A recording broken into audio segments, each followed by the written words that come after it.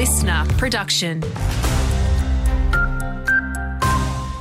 Good morning, I'm Cherie Coleman.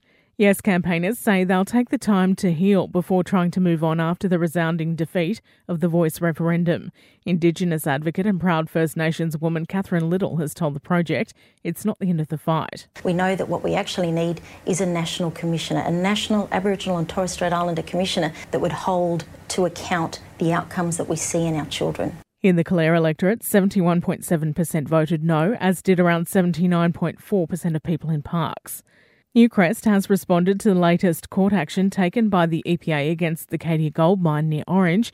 It says it's reviewing the 4 additional prosecutions, but maintains the mine is operating in compliance with clean air regulations.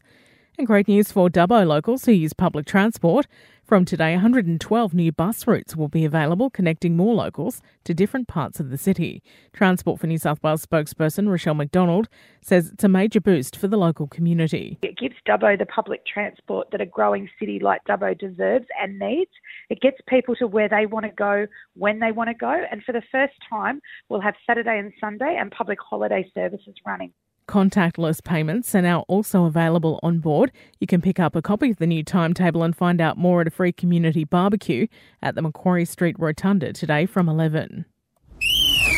Having a look at sport now in Bathurst Orange cricket, Orange City continued their strong start to the season with a 10-wicket win over Centrals, while Cavaliers had a 115-run win over Bathurst City. Orange Sims and St Pat's also notching up victories in round 2. Meanwhile, in the Whitney Cup T20s, Sims took an 8-wicket win over Dubbo Rugby Club. The Hornets were 6-wicket winners over Newtown, and RSL took down Macquarie by 112 runs. And in round 3 of Western Women's Rugby League, Castlereagh had a 4-point win over Mudgee.